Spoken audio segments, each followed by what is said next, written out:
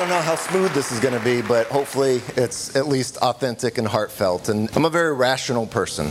I think very sequentially. I like to think logically. My wife might say otherwise, but I like to think that I'm logical. And you know what? Last week, I didn't pray. I just got convicted.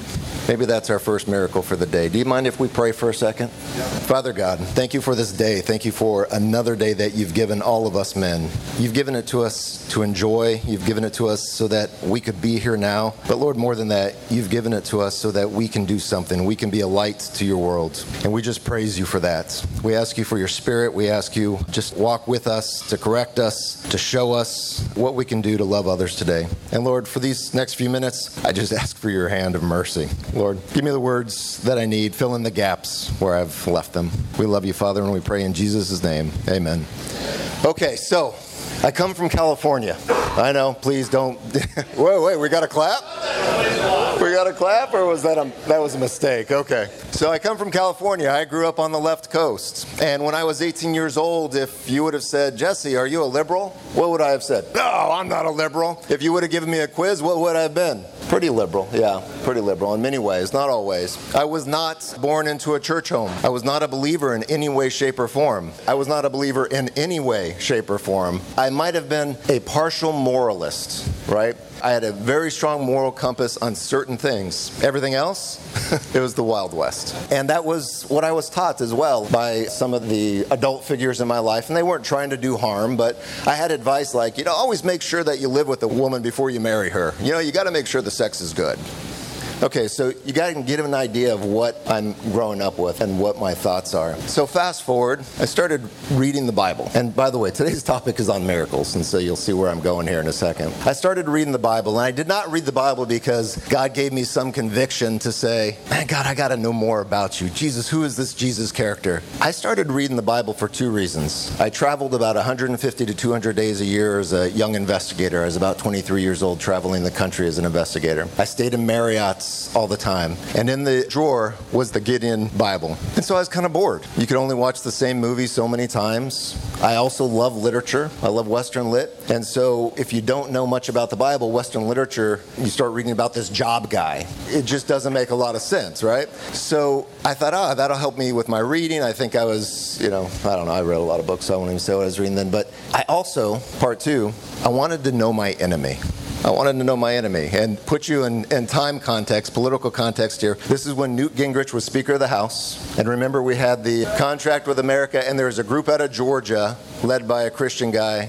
It was something like that, right? And so that was my enemy. And I didn't think of them as people I hated, but it was my adversary. And so what do you do when you have an adversary? You study them. You get to know them. And so I started reading the Bible just like anybody who doesn't know how to read the Bible reads the Bible. And I would just get it out and I would open it. And I would go to a chapter, head and just start reading it. And I'll just be blunt with you. When you read it that way, it's crazy.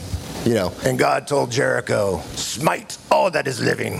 Women, children, animals. And you read that as a non-believer out of context, and you're like, what do these people believe?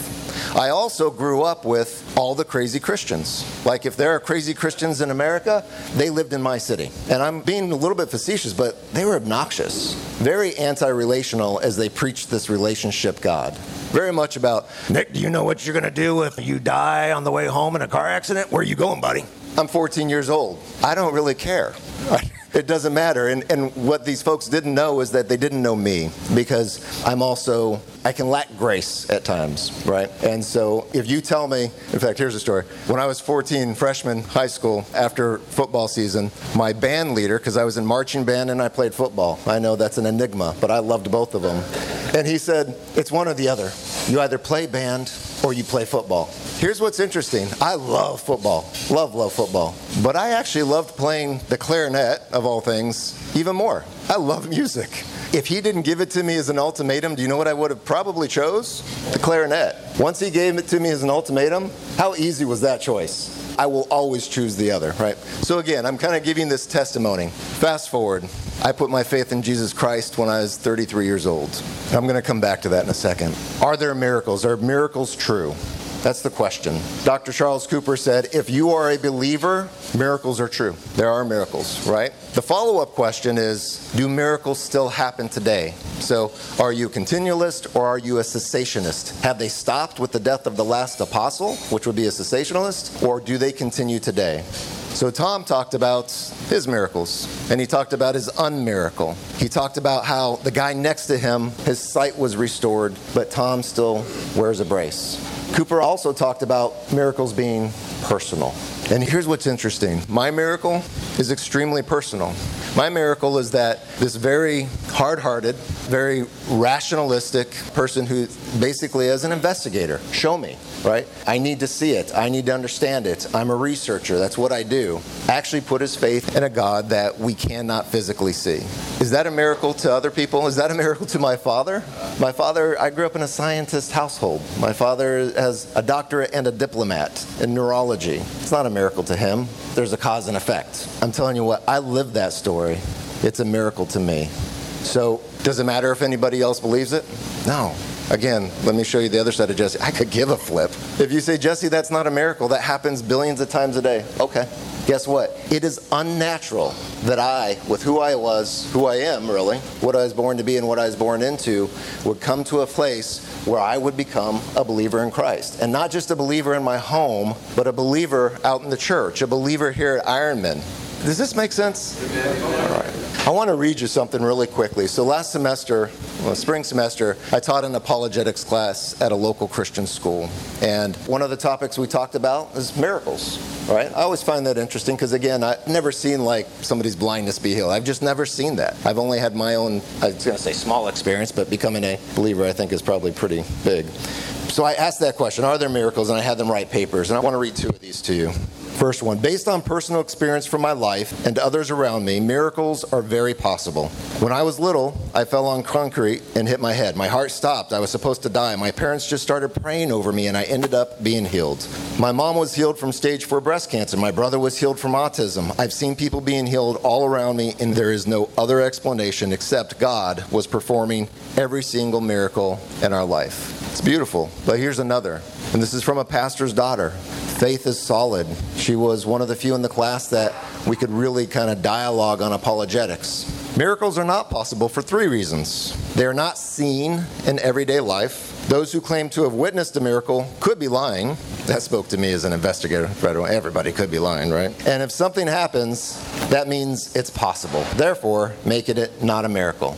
These are 2 people who claim the same faith, who follow the same God. And I will tell you, they both follow that God well. They're young 17-year-old female students, and they're devout. This one, her father's a pastor. Great apologetics. Pause for a second. Let those 2 stories from 2 believers sink in. Is it obvious why we need to be able to answer this question as a testimony, as part of our apologetics? We need to be able to answer the question, are miracles true? But we need to be able to answer it in a way that the audience that we're speaking to can understand it. If you were talking to young Jesse, 25-year-old Jesse, and I read that first one, do you know where my brain would have gone? People grow out of autism all the time. I know that from the research. I have a daughter who is on the spectrum. People's hearts stop and it starts. That happens. There are natural reasons for that. My brain would have gone there all the time. Her testimony would not have been effective on me. Interestingly, Jesse today, her testimony rocked my world. I loved reading it. So I just want you to hear those 2 perspectives and let that sink in. And I want to close with this. The part of Cooper's message that just grabbed me and absolutely I held on to is this. I'm going to read it. Coop said, you have to train faith just like a muscle. You remember that? You have to give it resistance.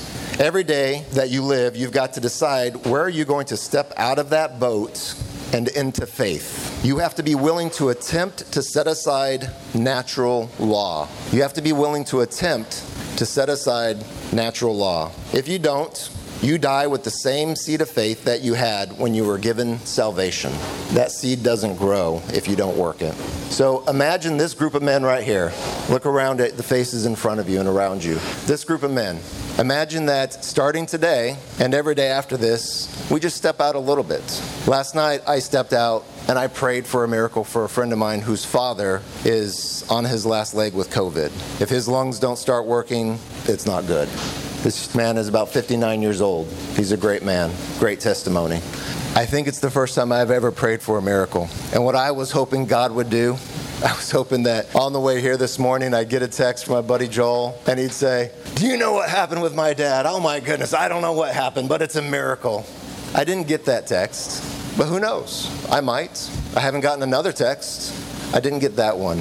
But guess what? Every day that we wake up, we realize God has given us another day. We can actually pray for something that it goes against natural law. Not just because we want some man to live, but because that man's life makes a difference in other people, and he is a light in this world, and we don't want to see that light put out yet. Would you be willing to do that with me, men? You guys want to pray this one out real quick? Father God, thank you for these last few minutes. Thanks for filling in those gaps. You are a good God. Even just saying that it actually feels silly because it's just so, you don't have to say that you're a good God. You just are. And we thank you for that. We thank you that you gave us your son, Jesus Christ. Thank you that it was his life and his death, his resurrection, and his continuing to be by your side today that we can live the lives that you've given us. Father God, I just pray for each one of these men as I look at them, and I just ask you, Father, that you would give them your spirit, Lord, that they would wake up in the morning, that they would thank you for your mercies, that they would pray big. None of this weak stuff, none of this stuff that makes really no difference, Lord, but that they would pray prayers that would change this world in palpable ways. And Father God, this is an extra. Just ask you for encouragement. I ask you that when we don't wake up and pray, Lord, you would prompt us. When prayers are answered, Lord, that you would show us. And Lord, that when we need encouragement, you would just step in right there and encourage us. Thank you, Jesus, for who you are. It is in your name that we pray. Amen.